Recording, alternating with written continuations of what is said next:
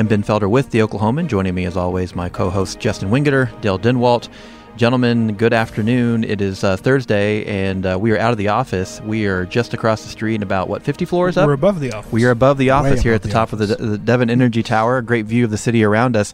And we are here at the Lieutenant Governor's Young Professional Conference, and joining us, conveniently enough, is the Lieutenant Governor of Oklahoma, Lieutenant Governor Todd Lamb. Lieutenant Governor, thanks so much for your time. We appreciate it. Ben, thanks. It's a pleasure to be with you on the podcast. This is my maiden voyage on the podcast, so I appreciate. I finally arrived. I was trying to be hip, be cool. I want to be podcast worthy for some time. So thanks, guys, for having me on. And I thought, since it's a Lieutenant Governor's Young Professional Conference, I kind of thought I should be here. Yeah, it's convenient for you to be here, and a podcast goes probably along with the young professional theme.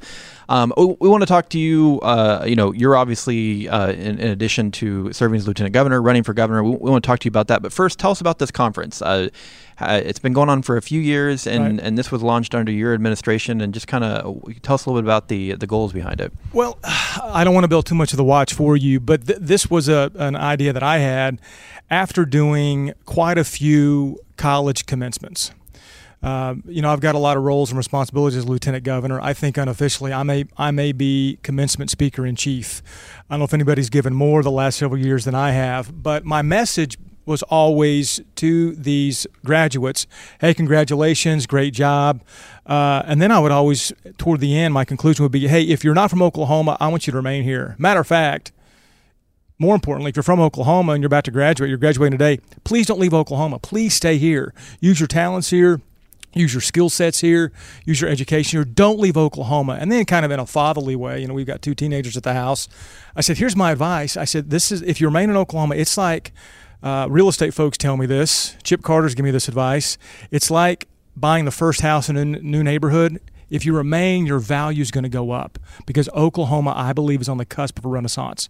So that's a long prelude to say, after doing some of these commencements throughout a year and a half, 2 years, I thought, you know what, we need to have a conference focused for these young professionals, either recent graduates or just those that are still young and mobile enough and might have a romanticized view of moving or living elsewhere. Let's gather them statewide and tell them why to stay. And what we've done these last several years, we've brought in folks that were at one time young professional, that might have a little salt and pepper around the temple. Men, of course, women always age better, right? But the men that came in and we've had women keynote and then panel breakouts. I don't want to get too far out here with this long answer, but that was the inception of the Young Professional Conference. We invite these men and women in that are professionals now, and they remained. So they tell their story. Then they answer questions. And it's just been really successful. We took 1 year off because just some conflicts that we had. That was last year. We're glad that we're back, and I think stronger and better than ever. Yeah, and I think most public officials would say part of their job is selling the state, but that seems to be a central part of the Lieutenant Governor's office. I mean, you're kind of the cheerleader in chief in a lot of ways, right? Well, I have been, and if you look historically, just the Lieutenant Governor's office or Lieutenant Governors, and now my statement, what I'm about to make, is not a critical statement, but some folks that are running for Lieutenant Governor now said, well, the job of Lieutenant Governor is economic development and selling the state. Well, no, it's not. But that's what I've done for 7 years. So if that means I've redefined this office in some way, that's great because I love Oklahoma. I'm passionate about Oklahoma. And one of the mantras that I've shared, and everybody on this podcast today, everybody's heard me say this, this is OU Texas weekend. We have this expectation to whoop Texas on Saturday. It doesn't matter what happened against Iowa State. We have an expectation to whoop Texas. And if we beat Texas by 14 points, somebody might say, well, only 14? What happened? So with this Young Professional Conference, with the mantra of competing with Texas and something besides athletics, let's keep our young professionals here, this creative class, create opportunities and avenues for them to diversify our economy and really grow and prosper early in their career. Yeah. Is that working, though? We've had, for instance, a prime example is teachers who leave Oklahoma for Texas. And I don't know if you saw Sean Sheehan's blog post recently talking about his budget there compared to here. That's just one example. It's an anecdote, but there seems to be somewhat of an exodus of Oklahomans to Texas. How are we faring? And is there anything that we're not doing now that we could? Oh, absolutely. No, we're not faring well. That's one of the points in the conference. This young professional conference that I'm hosting and created, it's not the panacea, and it's still relatively early in its inception, going on 5-6 years, something like that. So it's still very early. But to your point, Dale, no, Oklahoma's not doing near well enough. Absolutely not. And as Lieutenant Governor, I've had a front row seat to the current mess. I've shared with others, you cannot get any closer to the action at the same time being further removed than being Lieutenant Governor. Trust me, I know. I mean, I have no stick. I have no carrot. I've never been in the budget negotiations. I'm married to a classroom teacher. And she actually switched jobs this past year, and she's taught in Tulsa Public, Oklahoma City Public. She now teaches in a rural school. She came home when she got her first paycheck, and we had a discussion. I listened for a long time because she was upset about teacher pay, and I said, honey, babe, remember, I'm with you. I'm passionate about how we invest in education and how we pay our teachers. So to your point, no, we're not doing near enough.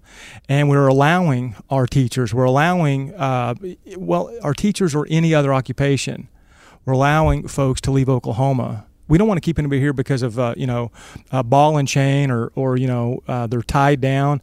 We want people to remain because there's opportunity to live, prosper, raise a family, and do it comfortably and be successful. And Oklahoma can do much more. Well, let's talk about that. You're talking about your position and sometimes lacking the carrot and the stick. You're running for a position in which you would kind of get those powers a little bit. Much running bigger for governor. Carrot and a bigger stick and bully pulpit. I want to ask you some specific questions about that. But first, kind of assess.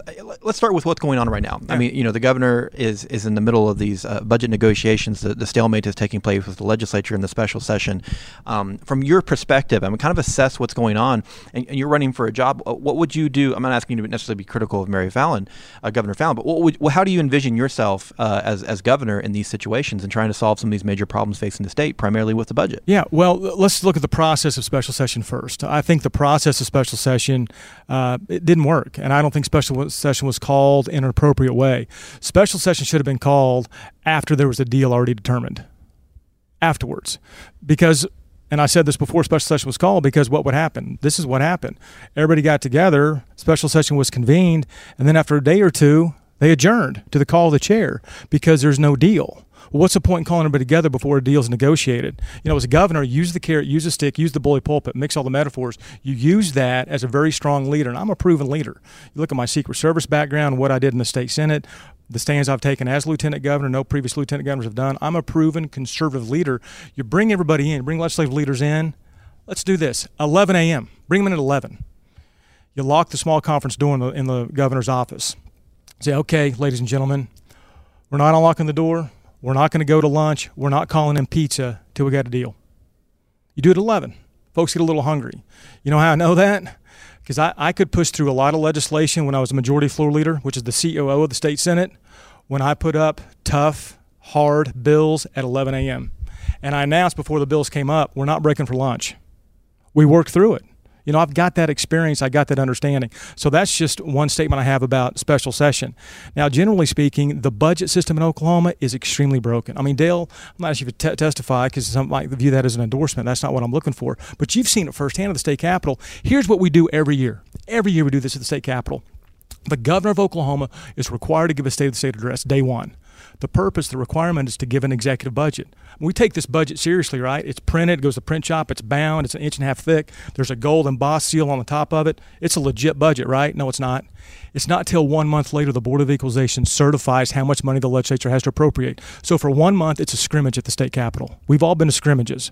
Scrimmages, there's a lot of activity and nothing matters. That's the first month of legislative session. So as governor, the first month of session under my leadership will be policy only for 1 month.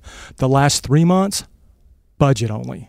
Right now, that's the last thing I'll say on the budget and the current state of affairs. Right now, we have 5 or 6 legislators negotiating the budget behind closed doors. 5 or 6 legislators. Sometimes it's 3 or 4.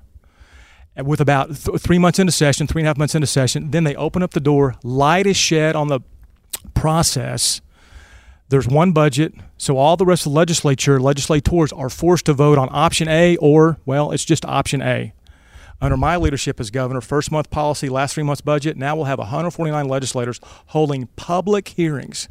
How would the Oklahoman like that? Public hearings on unelected bureaucrats for 3 months on last year's budget, what they're requesting for this supplemental this year and the next fiscal year. It would be millions of dollars in cost savings. You talk about, bringing what's mostly a private process into the public, and I think a lot of people would appreciate that. What we do know about the budget going on right now, the discussions, the debate, or the lack of debate, I mean, we have two sides that are kind of entrenched in, the Republicans in the House and the Democrats. The cigarette tax, the gross production tax, which Democrats want. Specifically when it comes to these measures, as governor in these rooms, what position would you be taking? I mean, well, let's start with the cigarette tax. Is this something that you support? Is this good for Oklahoma? What would be your position as governor as a part of these negotiations? Well, what I'm not going to do, I appreciate you asking. I know you're probably going to ask this. The question you just asked, you're going to ask me about 3 different ways, three different styles, 3 different slants before we finish today, because that's your job. Correct. Right. But what I'm not going to go into the trap of being the Monday morning quarterback or take a position on every issue before a special session or the legislative session, because, again, it's not wise for me to do that.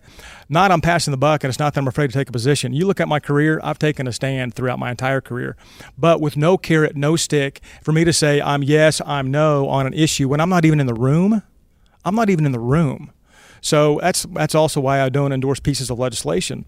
A legislator will come to me and say, hey, I'm authoring Senate Bill 123, and Senate Bill 123 is making a statement that Oklahomans like vanilla ice cream.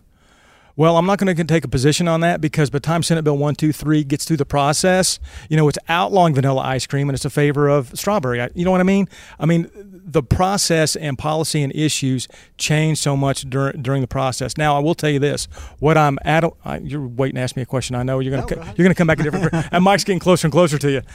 Just on taxes generally, I'm opposed to raising taxes. It's not against the law to pay more than you owe. You know why folks don't do it? They think they're paying enough. I mean, does anybody here know anybody that brags about the fact or tweets about the fact that they pay more in taxes than they owe? No, people think they're paying enough. So last year, the state dealt with $878 million less than the previous year. $878 million. So then there's a proposal to tax babysitters, to tax barbers. So the fiscal position of Oklahoma is that we're going to tax the babysitter. The 14-year-old girl that's coming over to babysit your kids when you take your wife out to dinner, your wife takes you to dinner. We're going to tax him or her who's babysitting. I mean, it was just silly and ludicrous. So $878 million less. Here's how concerned the state government was last year with $878 million less revenue. State government pushed out the door $6.7 billion in sales tax exemptions alone. And the Oklahoma's reported on this. You add up all the exemptions, all the credits, all the incentives, it comes to just under $10 billion. That's not one time. That's reoccurring. That's annual. That's every year. So nobody's convinced me yet we have a serious revenue problem. I'm convinced, having a front row seat, again, with no authority or power as lieutenant governor, we've got a management problem. If we're concerned about $878 million less, why are we pushing out billions of dollars of taxpayer money? But you're talking about these tax credits, tax exemptions, rebates, whichever form it takes. We're sitting here at a Young Professionals Conference where you're encouraging people to stay in Oklahoma. They stay in Oklahoma if there's a place to work, and business comes to Oklahoma. I've heard this mantra for years, if they have the right tax incentives. That seems like some sort of arcane circle. How do you balance that? You're talking about, we have so much in tax incentives going out the door. Right. But we're trying to attract people to Oklahoma. Yeah. And it's not counterintuitive and it's not juxtaposed. I understand your question, but I'd push back and say it's not juxtaposed or counterintuitive or anything like that. Every incentive package should be reviewed in Oklahoma through this stringent lens of a cost-benefit analysis. Is this incentive, is this credit, is this exemption providing jobs? Significant jobs in Oklahoma? Is it, if it's not creating jobs, is it achieving its purpose in its creation? Is it helping Oklahoma? Part of the challenge we have with these incentives, there is no object stated in the statutory incentive. If you look at the incentives, there's no object stated. So 20 years later, or 40 years later, after the legislature authors an incentive, there's a new legislature, a new governor. How do we know the incentive is even meeting its objective? Furthermore, there's no sunset date in these incentives. Furthermore, the last part, three-legged stool, there's no financial ceiling on these incentives. So you create an incentive, and it's Katie bar the door. There's just millions upon billions, M and B, going out the door. So it's not counterintuitive on saying, hey, young professionals, we want you to stay. What was the incentive on when Oklahoma was settled? Either through forced relocation, the tragic forced relocation of our Native Americans, the land runs, indigenous Native Americans before anybody. They weren't incentivized. Well, one group was actually forced. My point is they remained here because once they were here, however they arrived, once they were here, Oklahoma's a good place to live. You can raise a family in Oklahoma. And the last thing I'll say about the incentives, unless somebody comes back at me on another issue, but any company that is lured to Oklahoma with incentives alone, with only incentives, that exact same company can be lured away from Oklahoma with incentives. Yeah. So, I know you going back, you'd said you're not going to take a position on specific proposals. Okay, fair enough. And I imagine, I told you come back. I was prophetic. Okay. You came back at me. I mean, we're time's limited. I'm going to imagine that there's not one out there that you are. But let me ask you this. But you did kind of clarify a position a little bit. You're saying that you don't believe that there is a need to raise taxes. That right now, the kind of the mantra, that we have a revenue problem versus a spending problem. You see it as a spending problem. So, and I ask you this because, Governor Fallin has said, hey, I'm not going to approve a budget out of the special session that makes cuts. And we'll see what that ends up looking like. My first two-part question. First question, is that a responsible move to take? As a governor, would that be a position you take? Hey, we don't need to make any more cuts to services. But two, is your case that we can find that money in other ways besides raising taxes, whether it be cigarette tax, gross production tax, or what it might be on the table? I don't know why. Let me answer this way. As governor of Oklahoma, I would never paint myself in a corner and saying we're not going to accept any more cuts. But I don't know why you would do that. Because what if an agency head or director, as someone told me privately, there's room for more cutting. There are a few more things that we could do to streamline either administrative services or use the taxpayer money more wisely. So to put yourself or the legislature in a box and say this is definitely a non-starter for additional cuts or streamlining a process, for example, I wouldn't do that as governor. So you would say that if you believe that the state is not in a position to be able to handle more cuts. Yes, handle more cuts, but that it would not be wise for the state, education, healthcare, whatever it may be. You believe that there are some ways where agencies can continue to be cut. Based on what the conversation I've had with agency heads and directors, absolutely. And the opposite side of that coin is this. I'm also never a favor of across-the-board cuts where everybody gets a 5% cut. Everybody gets a 5% raise. Everybody gets a 12% cut. Mandatory 7.5%. Why? Because then you're saying every agency and department has equal value. That's not true.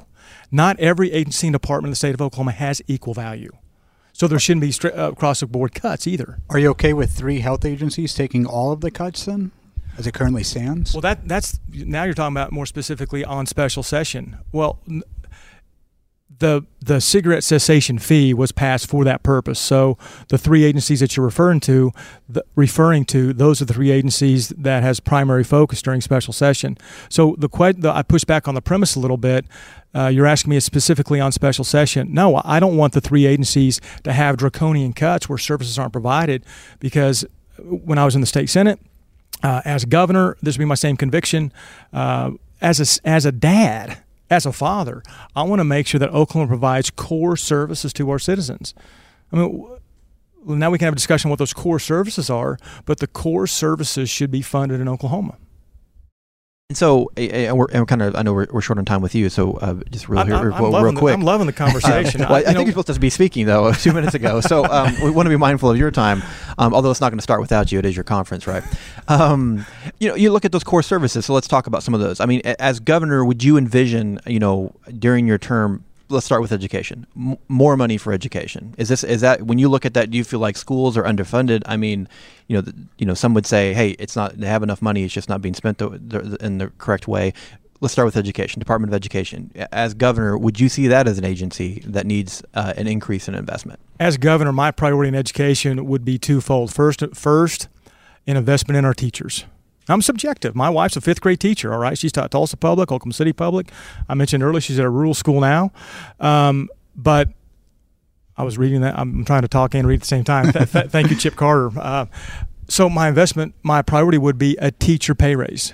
teacher pay raise, and then making sure we get as much money as possible inside the classroom. Because what do we hear outside of teacher pay raise? We hear the textbooks are old, the textbooks are outdated. Maybe I'm just dating myself. You all probably, or maybe some of you are past the chalkboard era. At once I said, we got to make sure we have chalkboards. We need smart boards, in schools all across Oklahoma. I was introduced to smart boards about 5 years ago. So whatever the technology is that helps advancing academic success, teacher pay, and then money inside the classroom where our students see it. Those are our two most important elements in education, the student and the teacher. They're inside the classroom. Investment in the classroom. That's what I hear from my wife and her colleagues. Well, we the note that we were just given, we don't have time to go through every state agency, and I don't have time to ask you anymore if you approve a certain Have I tax. passed, though? Can I podcast again? I want to podcast again. Can I be on your podcast again? Yeah. Can I invite myself over? Yeah, we'd have you on, especially if we could get some more time, and it'd give me a chance to ask you a few more questions that I know you don't want to answer. Yeah. So, no, I answered everything. Maybe not the way you wanted me to answer it, but I answered everything. But I love the give and take. I love the exchange. That's one of the reasons I've gone to every county every year. I've had a town hall meeting multiple times in every county. Last thing I'll say, I was in Harmon County 2 weeks ago, Hollis, America. I had a town hall meeting in the cell barn in Hollis. That's my fourth town hall meeting in that cell barn. So I love the exchange. I love the Q&A, and I love learning from others during the questions. Which county is the hardest for you? Like, which county do you go to and you're like, I'm going to get all these questions again? Dale, come on. You think I'm going to say that out loud? Cherokee, is it Cherokee County? Cherokee? No. Honestly, there's not a county I dread going to. I just mentioned Harmon. I love going to Harmon because nobody goes to Harmon County. Nobody. And I just did a panhandle swing Monday and Tuesday this week. I did breakfast in Laverne, lunch in Boise City, and dinner in Guyman. Then I did breakfast in Beaver the next day and lunch in Shattuck, south of Laverne. But here's my point. I couldn't wait to get back out to the Panhandle. I was there in July. That's the second time I've been there this year. And when I was in Boise City, it was 42 degrees in Boise City. It snowed that night. But somebody said to me in Boise City, hey, you know what?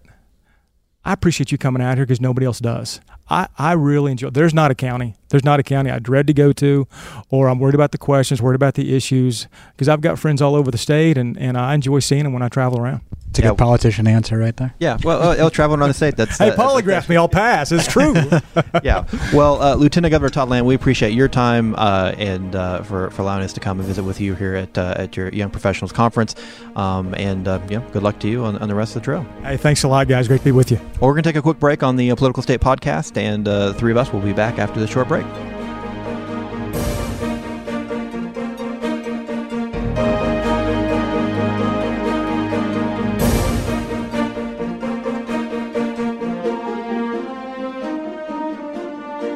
All right, welcome back to the Political State Podcast from the Oklahoman with Dale and Justin. I'm Ben. And gentlemen, an interview with Lieutenant Governor Todd Lamb, also a candidate for governor. I'm not sure that there was any breaking news out of that interview, but the thing that I was interested in the most was talking to him about his positions on various tax increase proposals, because that is the news of the day right out of the Capitol. He didn't take a position, although he kind of did. I mean, this is an anti-tax candidate for governor, correct? Yeah, and also somewhat surprising or somewhat revealing is maybe his idea to help raise revenue for the state, and that's eliminating some, or at least reviewing some tax incentives. He didn't say exactly which ones that he would get rid of or which he thinks are bloated, but it's certainly something that's been picking up speed at the state capitol over the last few years, is that there's too much money going out the door in tax incentives. Yeah, and it's nothing new to hear a Oklahoma politician, especially a Republican politician, say, listen, we don't even know, we need to get a better handle of how we're spending our money. We need to study the budget more. That's nothing new. What was maybe a little different, and I'm not comparing him necessarily to the other gubernatorial candidates, but just in past years, is, he expressed that he had a specific plan on how to go about doing it.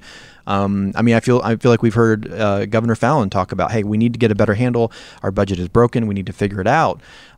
But it seems like we're always saying that every year. Lieutenant Governor Lamb expressed at least a desire to put that process in motion in year one for him.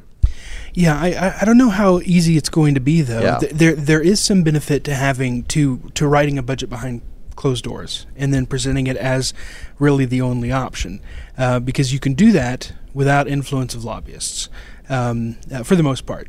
And the more you bring this negotiation process out in the open, I think the more difficult, so to speak, it's going to be to get something done quickly or without a lot of horse trading. Yeah, and of course, as a journalist, I think we all would agree, like having a process out in the open. We would appreciate I would love it. if they had a budget hearing. Yes. Everyone was there, would love to go to it. But there are, you talk about the advantage of meeting behind closed doors. There's also kind of the advantage. I think when you have a small group meeting behind closed doors, this isn't the case, but maybe when you can enlarge that circle a little bit, it gives people the chance to have conversations and kind of speak frankly about things that they know, they're kicking the tires on ideas. Right. I remember reading a story about, I think it was there's a coach in Arkansas that goes forward on fourth down, a high school coach, goes for every play. Mm-hmm. And he's won numerous state titles. I think this is right. Or maybe it's going for 2-point conversions every time. I'm not sure. But he's had NFL coaches come visit him, but they swear him to secrecy that they're actually there. They're interested to hear about the idea, but they know that if it was ever reported back, that the coach of the Green Bay Packers is meeting with a high school coach about going forward on fourth down he'd be crucified. And so I think there's some advantage sometimes to meeting behind closed doors to be able to say, hey, what about the tax on this? And it's not something that lawmaker necessarily wants to be branded with, and it's just an idea that they're floating around out there. But you're right. No, I would be all for the open process. I'm not sure I buy the lieutenant governor's argument that if Fallon had waited to call the special session, we would be in better shape. I don't know why meeting outside of a special session would be any better than meeting as they are right now during a special session. Don't you have a stalemate either way? Yeah, sure you do. But Governor Fallon's decision, I think, put pressure on the legislature. If we had done it the Todd Lamb's way, people would be waiting for Mary Fallon to call special session, and I think a little bit more of the pressure would be on her to actually bring people back to the Capitol, and that may have figured into her decision to go ahead and call people back, but also you can't wait too long. We're several months already into this fiscal year. Each week that you wait, that $215 million gets a little bit bigger in the remaining spending authority that these agencies have. I thought a good point he did make in regards to strategy from the governor is that she has drawn this line in the sand on not accepting any budget cuts, or even threatening to veto budget cuts. When you have negotiations that have barely gotten started that are going to continue for many more weeks, back when she made that declaration, you are drawing a line in the sand, which you either cross and then look like you flip-flopped, or you don't cross, in which case you're tying the legislature's hands. And if you're just starting negotiations, you may not want to draw some of those hard lines. Well, yeah, that's a good point. And I think one of the things that just hearing Lamb kind of critique Fallon on this. First off, if we did it the Todd Lamb way, we'd still be waiting for lunch, it sounds like. But, he seemed to kind of been critical of Governor Fallon for kind of putting herself in these corners, like saying, why would you put your cards on the table? Why would you draw a line in the sand? Why would you call a special session when you don't have a deal? Why would you, there seems to be, on one hand, he's advocating for a more open process, but on the other hand, and I don't mean necessarily secretive in a critical way, but why are you wanting to reveal all this information? You have some power, and to him it's giving it away when you kind of put those lines in the sand. You lose some negotiating here. Now, Governor Fallon, if her position is I don't want cuts, then right, that's what she's saying. I also feel like him saying that maybe she jumped too soon to call the special session, maybe, but she didn't jump as quick as she could have. She said, hey, I'm going to call a special session, and then time went by. I felt like she finally put a date on it because she's like, we're not getting anywhere. We have to do something. And I think you're right, Dale, to say, maybe this was a way to put a little bit more pressure on the legislature. I think it did, but obviously not enough pressure to get something done. And what's wrong with that? It is the legislature's responsibility. They do write bills, and then they do pass bills. They send it to the governor. Obviously, the governor has a role in these negotiations, but I see nothing wrong with getting that clock moving, especially if you just adjourn to a call of the chair so you're not spending the money. I don't see anything wrong with that early call. I do see something wrong with drawing a line in the sand. I think that's a poor strategic decision by the governor. I'm not going to accept any cuts. Right. Yeah. Well, and Lieutenant Governor Lamb, he makes the point to say, why would you not say that you're going to take any cuts because there could be an advantageous cut. Yeah. Now, I feel like when she's saying I'm not going to accept any more cuts, her saying I'm not going to cut education, I'm not going to cut healthcare, I'm not going to cut the Department of Corrections.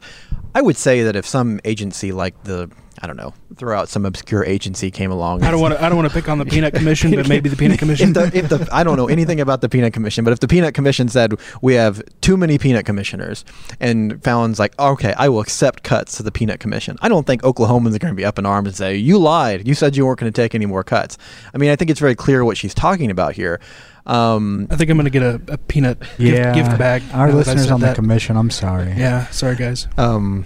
I know nothing about the Peanut Commission. I don't know what to expect, but yeah. So you are right that it does kind of put herself in a corner. But at the same time, I don't know that what Lamb had said, that it kind of sets her up for if one of those kind of cuts came along. I don't think that I think she would jump at it. And you know what? She may very well approve a budget with cuts. She's done it before after saying maybe not in as stark terms, but she's essentially used the last couple State of the State addresses to say I don't want any more cuts, and honestly, then she's approved a budget with cuts. Honestly, at this point, I think if she were to receive a budget with cuts in it, then that budget would have been created by eliminating some tax incentives, moving some money around, spreading out the cuts, so to speak, using one-time money. All of that can be done with 51 votes, right? And if the governor vetoes that budget, all the Republicans have to do is gather, I think, like 66, 67 of their members, which they have. They would just have to get most of their members voting for it. Yeah. Did you get a sense we talk about the difference in strategy that Lieutenant Governor Lamb said that he would employ. I mean, he said, I don't want to second guess people while they're doing it, but he offered his, his take on how he would do things differently. You think we'd be anywhere different right now? It's hard to say. I think he might take a bit more sort of publicly proactive role. I don't think Governor Fallon is just kind of sitting on the sidelines, but I think Todd Lamb would be a little bit more public in using that bully pulpit. One of the things that Governor Fallon, that I understand about Governor Fallon from covering her administration these years, is that she hasn't always taken the opportunity to take a public stand as governor on something and sort of draw that line. She's been conciliatory a lot of times on many things, and offering to be maybe a mediator or a go-between if there are two warring factions in the Capitol. That's her leadership style, and she's done it fairly successfully for the last 7 years. But I think Todd Lamb would be somewhat different. Yeah, I mean, her line in the sand of not wanting to accept a budget with cuts, I mean, that was probably the most forceful I've seen her during her. I mean, she's issued some vetoes and stuff on some controversial issues, but that was probably the most forceful I've seen her in terms of using that analogy, banging the bully pulpit. In a while, Lamb, I think coming into this election, it's hard to I don't know, it's not our job to necessarily say who's a front runner and all those kind of things. But I Lamb had been rumored to run, not even just rumored. I mean, it had been open that he was going to run for a long time. We knew that he was a candidate even before he officially said he was a candidate. Was there anything, I mean, he had kind of what you expect an Oklahoma conservative front-runner candidate. I mean, he seems to embody that. I mean, I'm not for tax increases. I want to focus on economic development and businesses. I mean, this is kind of the platform that you would expect from the quote-unquote front-runner, especially coming from the Republican Party, isn't it? It's very traditional, don't you think? What we have to understand, though, is this last year, especially in politics, has been very untraditional. And if someone like Gary Richardson's message can take hold, Todd Lamb could be in trouble. But the lieutenant governor is a really good politician, and he's done a good job letting people know who he is all across the state. He said he's visited all 77 counties every year. That is going to be beneficial for him when people look at their ballot and they say, "Oh, yeah, Todd Lamb's been here. I know that name.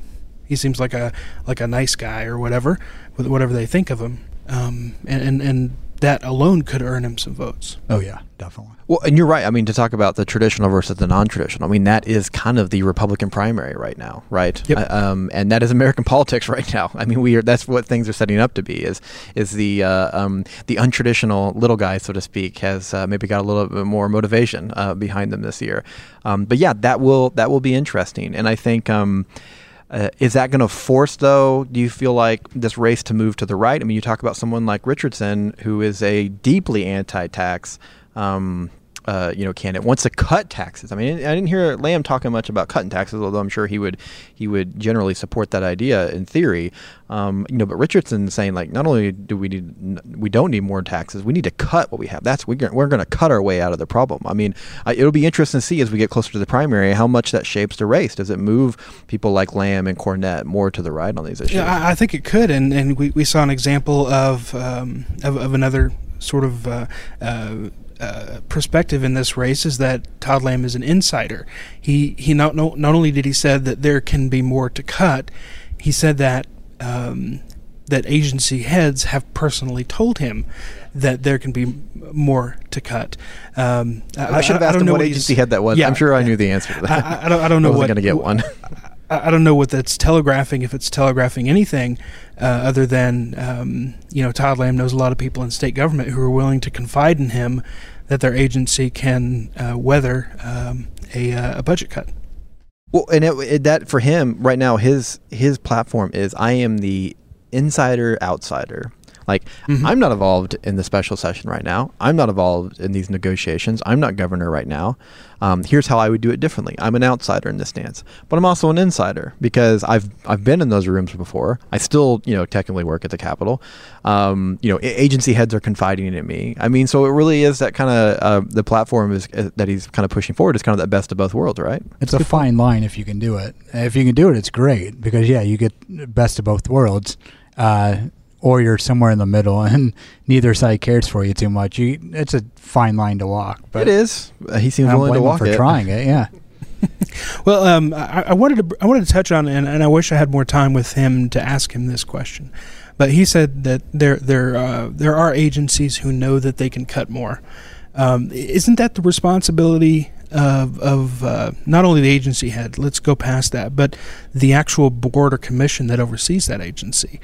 To sort of hold that agency, the agency staff accountable, particularly whatever chief of the agency there is, hold them accountable. And if there are cuts to be made, shouldn't the board be telling the director, you've got to make these cuts? You have to bite the bullet on this. Yeah, I think you're exactly right. That's a great point. Sorry, I didn't want to cut you off there, Jesse. Yeah, it was just something Tom Coburn was telling me last week when I sat down with him, and something him and former Governor Keating have been harking on, that the idea that you shouldn't raise taxes until you've gone through every agency and asked them where you can cut and what a cut would mean to them so the people can see what that would mean.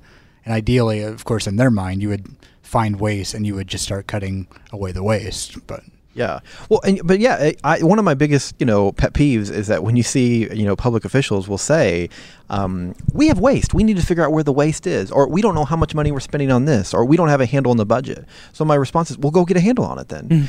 But you're right. You have these agencies, these boards, that it's their job. I mean, let's look at the Department of Education. I mean, something I cover closely. I mean, a board that's appointed by the governor. Right. So her people in there that are overseeing it. Coming into this session, the regular session, the talk was that we don't know where money's going. Well, they had these budget hearings, these public budget hearings. The Department of Education came out and outlined, here's where we feel like we need money and what we think our budget should be. And then you, during the session, say, well, we don't really have a good handle of what the student aid formula looks like. So we're going to put together a task force, which is great. At least they're doing it to where we can say, what did you figure out after having specific meetings? But guess what? That information is usually just a click away. And I guess that's kind of the thing, that it's easy to say that to the public, to say, we need to get a handle on our spending. But I feel like we do. I'm not saying we have a handle in the sense that we're spending our money wisely or correctly all the time, but we do have a handle. I mean, those facts and figures exist. Those numbers exist. There is a process for putting together that budget. So I think you're right to say, it's one thing to criticize how agencies are spending their money, but the state runs those agencies. Yeah. Our elected officials still run those agencies. Yeah, exactly. And I would have to double check, but I'm pretty sure that the governor now has the authority to basically fire board members and commissioners that he or she, whoever's in the governor's office, appointed. I'm pretty sure that's law now, and I guess maybe we'll see Todd Lamb appointing a bunch of people who aren't afraid to tell a director find some cuts. Yeah. Well, I mean, and that would be, those who are in charge. I mean, it's hard to continue to say this is what I think we should be doing. When you're in charge, you're actually held accountable. Like, then why aren't you doing it? Mm-hmm. And so, for a lot of candidates, that's the thing you have to look at. It's like, well, they're not in charge right now. How would they do it? But you're right. It's kind of a fine line to walk. And Lieutenant Governor Lamb is he's taking on that line, so we'll see how it goes, and get out around the state, which is right now I think is kind of what you do as a candidate right now. Right now it's about name recognition, getting out there, meeting in groups, meeting in barns, meeting in the top of the Devon Tower, those kind of things. We'll start to see those debates and forums come as we get closer, and that's where I think we'll start to see that policy positions be shaped. And is this race going to move to the right? Is it going to move to the left for Democrats? How are things going to shape out? But that's kind of where we're at right now in the campaigns. We're still a year away, though. I can't believe it. Less than a year for the primaries, but a year away for the general election. And with that said, we will have we'll do our best to have other candidates on here. We've had Inman on before, so before we start getting some nasty emails, why no Democrat candidate? Inman was on this summer with us, and I'm sure we'll talk to him and the other Democratic candidates again. There are just so many of them. There are quite a bit. I don't know how many weeks we had before the primary. There probably could be a candidate per week, it feels like, right now. Probably could. And there's more entering every day, it feels like. Just this week, Kevin Stitt formally announced. Tweeted out some promoted tweets. Did you see these? It was kind of interest. He promoted his announcement that he was running, and then a anti-abortion, and then a stand for the pledge tweet. So really kind of capitalizing on the social conservative issues of the day, which I guess is what you do when you're running for the Republican primary in Oklahoma. I guess so. Well, hey, that's going to do it for this week's episode of the Political State Podcast, coming to you high above the streets of Oklahoma at the top of the Devon Tower. We often talk about the tower across the street and how the decisions that take place. And before we leave, I'll have to look and see if I can see my house from here. I bet you can. Like I told you before, I mean, I've seen it from Okarche before, so I imagine you can. Justin, this is your first trip up to the top, right? Yeah. It's a lovely view. I think I can see my house on 30th Street. It's not that far away, so I know I can see the tower from my house. So it makes sense that it should work in reverse. So, well, that's going to do it for this week's episode of the Political State Podcast. This episode and all others you can find on your favorite podcasting app. We're also on iTunes, newsok.com. Thanks for joining us this week with Dale and Justin. I'm Ben with the Oklahoman, and we'll be back for another episode next week.